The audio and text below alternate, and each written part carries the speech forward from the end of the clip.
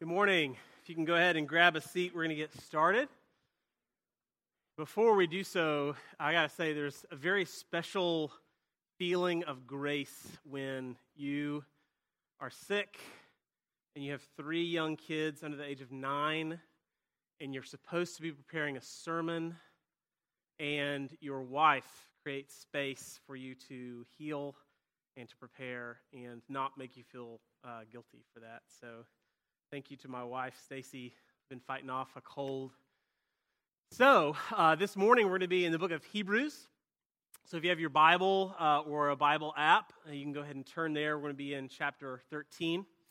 And the book of Hebrews I really love because even though we don't know who wrote it, most scholars are pretty aligned in the belief that it was written to Jewish Christians in Jerusalem.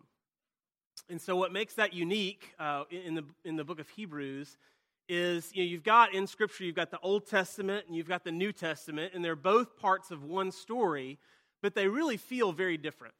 And the Old Testament is the story of God calling Israel to be his people, that he will bless and bless and bless so that Israel can bless the nations. And so it's the story of God calling Israel and blessing Israel, and Israel time and time again really kind of ignoring and not stewarding well that blessing. And then the New Testament is the story of Jesus, God in flesh, coming and redeeming us and really kind of replacing Israel as God's people with the church as God's people. And so we are the church. And so the unique thing about the book of Hebrews is it's speaking in the New Covenant, in the New Testament, to the young church, but it's speaking to a group of people whose context and whose heritage is really the Old Testament.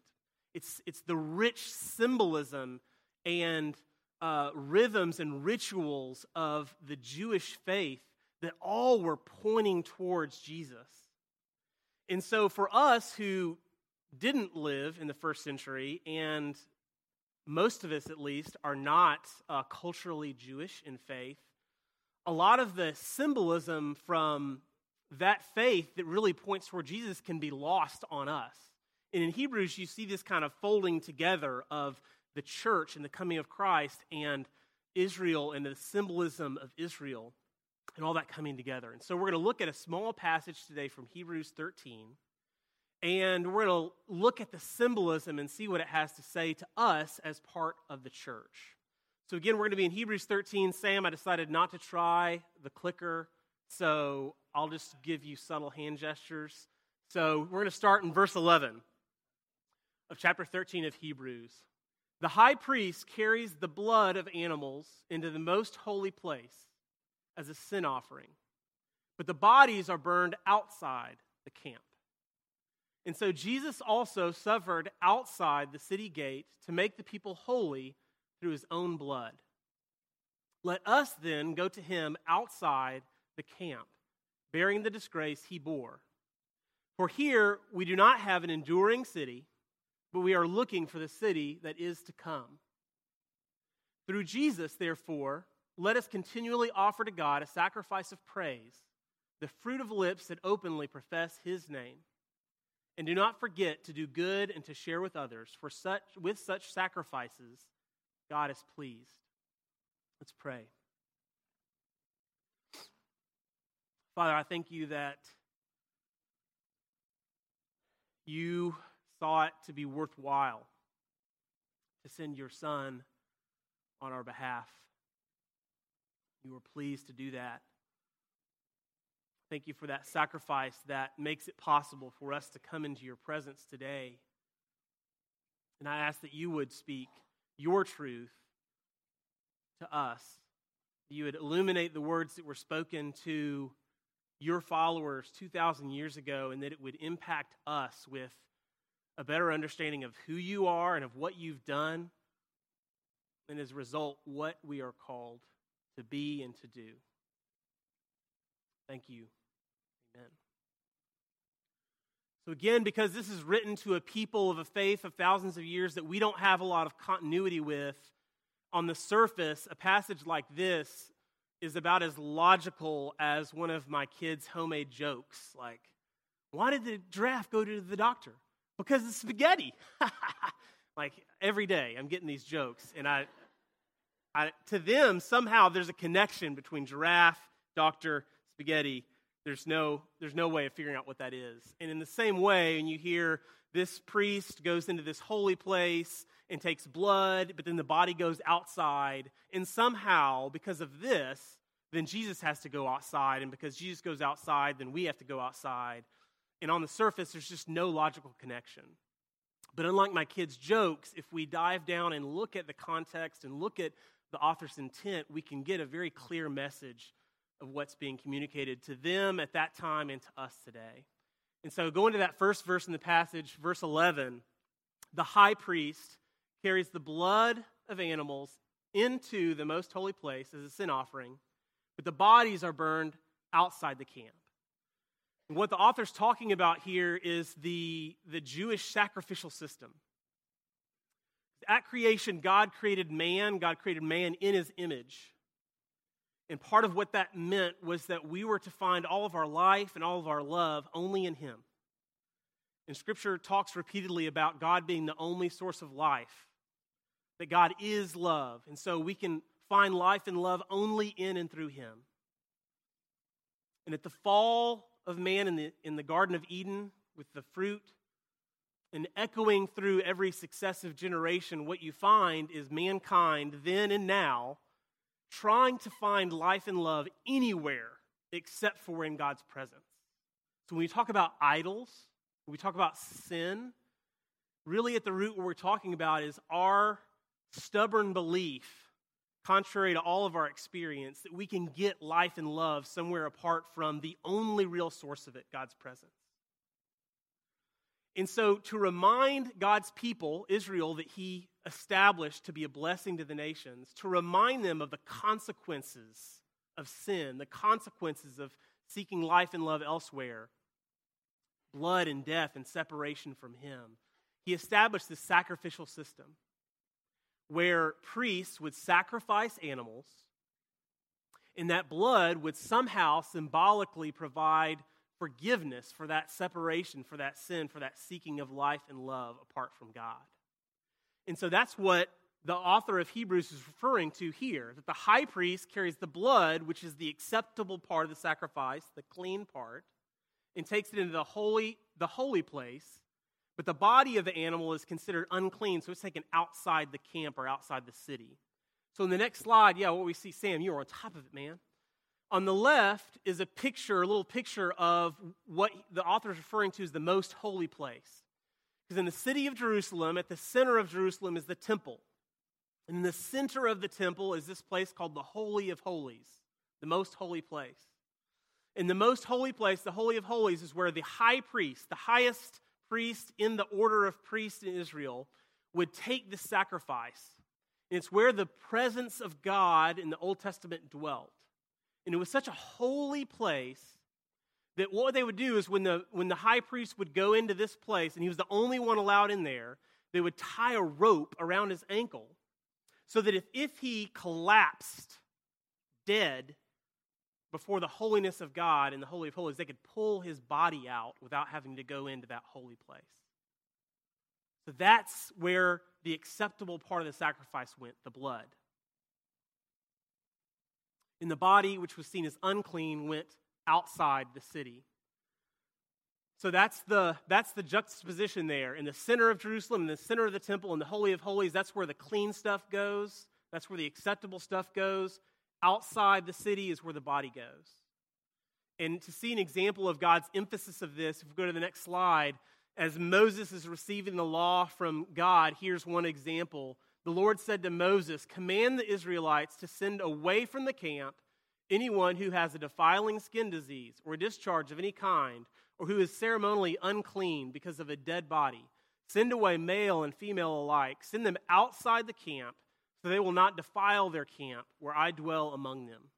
And this is we could just go through dozens and dozens and dozens of passages in the Old Testament law talking about anything that is broken, anything that is unclean, anything that is defiled, anything that is unwhole, anything that is sick has to go outside the camp.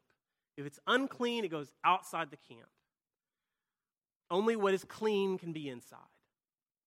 And so if we go to the next passage, just again a synopsis. Inside, in that holy place in the temple, what is holy, what belongs, what is healthy, what is acceptable. Outside the gate or outside the camp, what is unclean, what doesn't belong, what is unhealthy, what is unacceptable. So why is the author of Hebrews talking about this? Why is the author bringing up the fact that the high priest takes the blood, the acceptable part, in the Holy of Holies, and takes the body, the unacceptable part, takes it outside the city? I think we'll see that in looking at one of the prophecies. Again, the Old Testament is about Israel, God establishing Israel, blessing Israel to be a blessing to the nations, continually failing at that. And so throughout the Old Testament, prophecies pointing to the coming of Jesus that will bring redemption. So in Ezekiel, there's one of these prophecies of what will come with Jesus. We can go to the next slide, that passage from, go to the next one. There we go. I will sprinkle clean water, and sprinkling connects to that imagery of the sacrificial system. I will sprinkle clean water on you, and you will be clean. I will cleanse you from all your impurities and from all your idols. I will give you a new heart and put a new spirit in you. I will remove from you your heart of stone and give you a heart of flesh. This is Ezekiel, a prophet of Israel, prophesying about the coming of Jesus. And what he's saying, or what Jesus is saying through Ezekiel, is that he will make them clean. He will cleanse them. Future tense. So if they're going to be clean, what are they now? Dirty. Awesome. Dirty, unclean, unwhole. Because again, sin at root is seeking this life and love apart from God. And we see throughout history and in our own lives, everyone falling short of God by pursuing that life and love elsewhere. We're all unclean. We're all in need of cleansing. And so when the author of Hebrews talks about the high priest taking what is clean into the Holy of Holies and what is unclean outside the city, he knows he's talking to Jewish Christians in Jerusalem who would be familiar with the prophecies. And when hearing about this, would be reminded of prophecies like this and the fact that they had been declared unclean. So the bottom line of that first verse in the passage, if you go to the next slide, is that we come from outside the camp. We all belong outside the camp where the unclean things are. Because we continually chase after life and love anywhere except for God's presence. We're unclean. So let's go back to the passage. The high priest carries the blood, the clean part of the offering, into the most holy place as a sin offering, but the bodies, the unclean part, are burned outside the camp. And so Jesus also suffered outside the city gate to make the people holy through his own blood. Now, if you think about what we've been talking about, this actually doesn't make any sense. Because Jesus is God incarnate, God in the flesh. The only truly clean and whole and right thing in all of the universe. If there's anything that belongs in the Holy of Holies on the inside, it's Jesus. Where God's presence dwelt in the Old Testament, the Holy of Holies, that's where he belongs. But instead, he goes outside for us. And if you read the passage of Christ's crucifixion, you see that he, at the beginning of the day, is at the temple. And by the end of the day, he is outside the city, dying, shedding blood. The first and only sacrifice in the history of Israel taking place outside the gates. His blood shed not in the accepted inside place, but outside, because that's where we are from. Next passage. This is how Paul describes that effort in 2 Corinthians 5:21. God made him who had no sin to be sin for us, so that in him we might become the righteousness of God. God knew that there was no amount of animal sacrifice that could bring us back to his presence, that could bring us to a place where we would once again seek our life and our love from him. What it would take is a perfect, infinitely good, and infinitely holy sacrifice outside the city where we belong. And we read of the results in 1 Peter. We read this earlier this morning. But you are a chosen race, a royal priesthood, a holy nation, a people for his own possession, that you may proclaim the excellencies of him who called you out of darkness into his marvelous light. Once you were not a people, but now you are God's people. Once you had not received mercy, but now you have received mercy. This is one of the great pictures of we were a people outside. We were a people in darkness. We were a people not of God. And because of his sacrifice, we were brought into light. We become the people of God and we receive mercy. Bottom line of that second verse in the passage is that Christ met us outside the camp.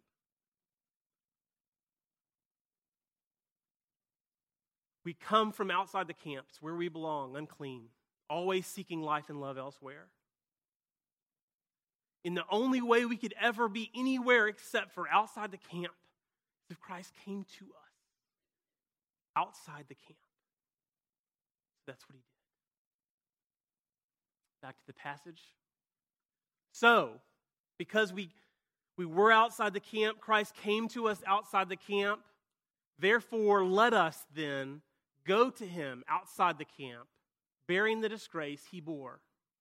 For here we do not have an enduring city, but we are looking for the city that is to come. The point here is obvious with the other context we've given. We can go to the next slide. We're called outside the camp. Because we are from the outside the camp, we belong outside the camp, but Christ came to us outside to redeem us and make us worthy of entering the city. We've been singing this morning about the city that we hope for. It's not the Jerusalem that is in Israel now. It's not Atlanta or New York. It's the city that we will all go to. It's not Washington, D.C. A city that we will be able to enter the gates of, singing Hosanna, because Christ came outside the city for us. We're called outside with him. Easy enough, right? Next slide. How many of you have heard of The Sneetches by Dr. Seuss? Show of hands, anybody? Like 5 people? Okay, y'all need to buff up your Dr. Seuss. Dr. Seuss is a prophet. He's amazing. So I don't know if you can see, but right here, these are Sneetches, and both of them have little green stars on their bellies. And so in the story of the Sneetches, what you have is these are the star-bellied Sneetches, and the star-bellied Sneetches have bellies with stars. And all the other Sneetches have none upon theirs. It's a direct quote. And in the story of the Sneetches, the star-bellied Sneetches were on the inside. And all the other Sneetches were on the outside. And the outside Sneetches couldn't go to hot dog roasts or marshmallow roasts or sing the great songs. They were the outside. So sad. An entrepreneur comes into town with a big machine and says, I can put stars on your bellies. So all the non-star-bellied Sneetches go and get stars. And when the original, the OG star-bellied Sneetches see that the rest have star bellies, they are appalled because they don't have the right to have those stars. Only we have the right to have those stars. So the entrepreneur says, this machine doesn't just put stars on, it can also remove stars. So the original star-bellied Sneetches go and get their stars removed. Say, stars are passé. No longer popular. You guys are missing it. And so throughout the book, stars, not stars, stars, no stars, star, no stars, until at the end there's five star-bellied Sneetches in the whole spectrum. And they finally get it and realize that it doesn't matter who has a star and who doesn't have a star. The Sneetches finally got it, but we really never do. There's something in us that makes us always want to be on the inside and have others on the outside.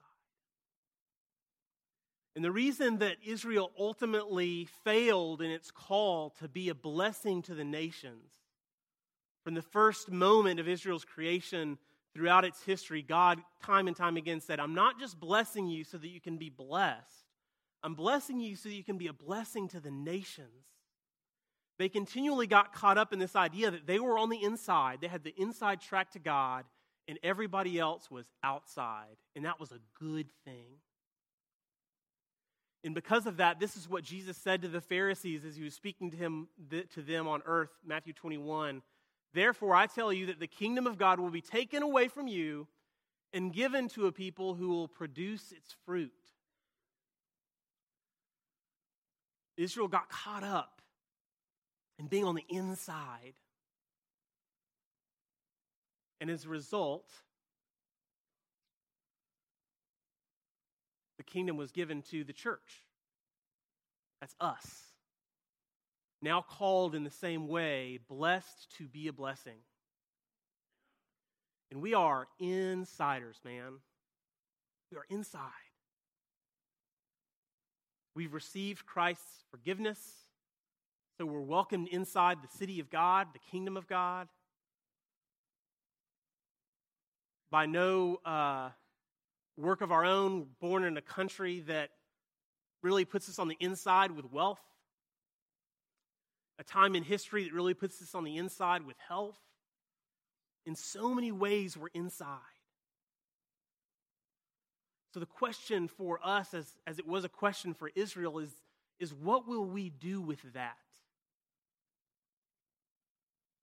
As we find ourselves on the inside, not because of anything we did, will we simply celebrate being on the inside? Or will we go outside as Christ did for us? We live in a time in history, there's a lot of fear and there's a lot of uncertainty. And in times of fear and uncertainty, our innate desire is to circle the wagons, take care of our own.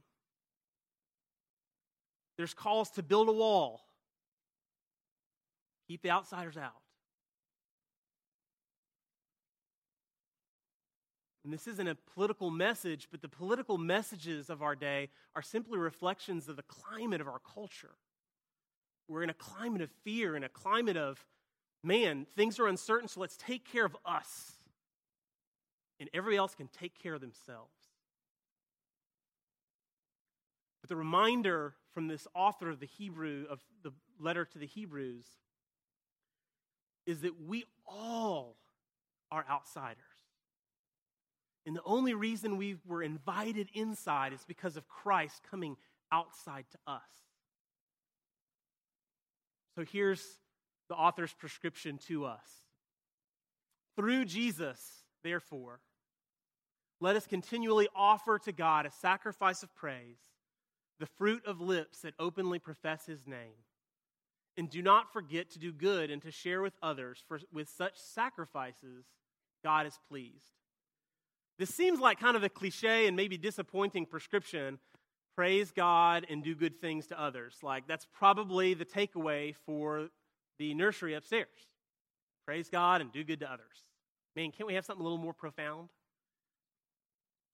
But I think those two things are actually a progression. Because when we find ourselves on the inside, whether it's inside politically or inside socially or inside spiritually, there's only two directions we can go. And the most natural direction is really one of entitlement. I'm inside because I deserve to be inside. I worked harder, I'm smarter, I'm stronger, I was chosen. I belong on the inside. And when we go down that path of entitlement, believing that we deserve to be on the inside, it causes us to look with disdain on anyone that's outside. Because if we're on the inside because we deserve it, it can only mean that they're on the outside because they don't deserve it. And as we continue to walk down that road of entitlement, we deserve it, they don't deserve it, our primary concern becomes, how do we keep stars on us and no stars on them? How do we make this distinction between the inside and outside clearer and clearer and clearer? How do we insulate ourselves to make sure we never lose our star? The other path that comes only through Jesus is a posture of gratefulness. Recognizing that my status as inside God's kingdom, comes not from me. And the best way I've ever heard this communicated is by a guy named Art Azurdia. I don't even know if I'm saying his name right. I don't know where he comes from or where he ministers, but a Christian rap and spoken word artist named Beautiful Eulogy came out with an album called Instruments of Mercy. And on one of the tracks called Blessed Are the Merciful, there's a clip from a message from this guy, Art Azurdia. And I would love to play it for you, but I'm just going to read it for you less passionately than he did. Jesus Christ is the mercy of God. And seeing us in our misery and need, he doesn't just feel for us, he takes the necessary action to relieve our distress. He leaves the eternal glory of heaven and the perfect fellowship of the Trinity. He condescends to us, lives among us, suffers like us, and dies for us. Do you understand this? Have you experienced this? How then is it possible to experience it and not display it? It isn't possible. You haven't experienced it if you don't display it. Next slide. The evidence of God's mercy in your life isn't determined by how much theology you know, by how many books you read, but by your active goodness to people in misery and in need. And I think the reason the author of the Hebrews put those two commands next to each other and in the order they're in is that when we recognize that our status as insiders in the kingdom of God comes from no effort of our own, but by the grace of God, that gratefulness for God's mercy that we do not deserve can only ever come out in thankfulness and in passing on to others what we have received. And the next slide goes back to that passage. So if we, through Jesus, continually offer to God a sacrifice of praise for the mercy we've received, the fruit of lips that openly profess his name, the natural result will be doing good and sharing with others sacrifices that God is pleased with. There's a lot of the fear that's taking place today for those in the church. A lot of people think that with legislation that's being passed and with movements that are going on, that the space for Christians to practice their faith is shrinking and it's going to disappear. And so there's a lot of angst about that, and I see that energy from that angst really being poured into trying to fight for our space. Fight for space legislatively and fight for space geographically and just fight for space on social media, militantly fighting for space. But I think our call is right here in this passage. Because the Jewish Christians in the first century in Jerusalem, man, no space. They were people that had moved from the faith of their forefathers, thousands of years, into a new faith, resulting in being ostracized by everyone in their community. How could a Jewish person leave the Jewish faith. And if that wasn't bad enough, it's the Roman Empire. And Rome has gotten used to Judaism and is kind of saying, you do your thing, we'll do our thing, pay us taxes, and we'll all be good. But this new Christian faith, there's no place for that. We'll take you and we'll feed you to lions. So if you're wrestling with potentially being in a culture that's going to take away your space that you deserve as an insider in the kingdom of God, look to the first century Jewish Christians in Jerusalem. Their culture, their government, their community, everything was diametrically opposed to their faith. And so the person writing to this community, speaking to these people that are afraid, not just for their ability to go to church on Sunday, but for their very lives. His call to them is not to take up arms. His call to them is not to become militant. His call to them is to go outside the city, outside the gate, take on the disgrace of Christ, suffer with him, because he did so for you.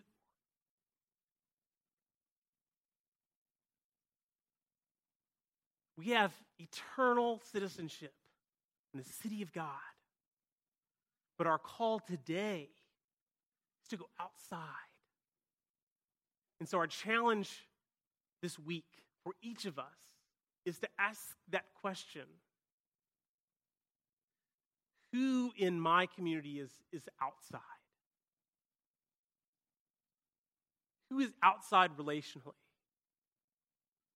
Who is outside emotionally? Who is outside financially? Who is outside politically? And there are some universal answers in this community. And there's some unique answers based on where each of us finds ourselves Monday through Friday. Our call this week is to ask that question, who are the outsiders? And then after answering that question, asking, instead of using my energy to fight for my space as an insider, what can I do to use my energy to fight for fellow outsiders? To come alongside Christ, praising him for his mercy and rescuing me from the outside, and minister alongside him to my fellow outsiders. Let's pray.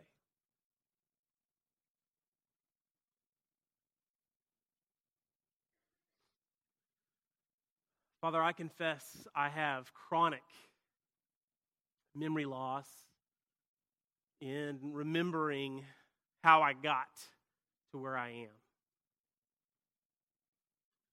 It's so easy for me to pat myself on the back for working so hard or being so obedient or not breaking rules or so many other things. And I ask that for me and for everyone else here, you would rivet us to the truth that, man, there's nothing we've done and there's nothing we could ever do to merit our entrance into the city of God. That our lives would be defined by a posture of worship to a God that would come outside the city for us. That would move us to go where you did for others, not fighting for our own rights, but for the rights and flourishing of others. Thank you for fighting for us. We worship you today.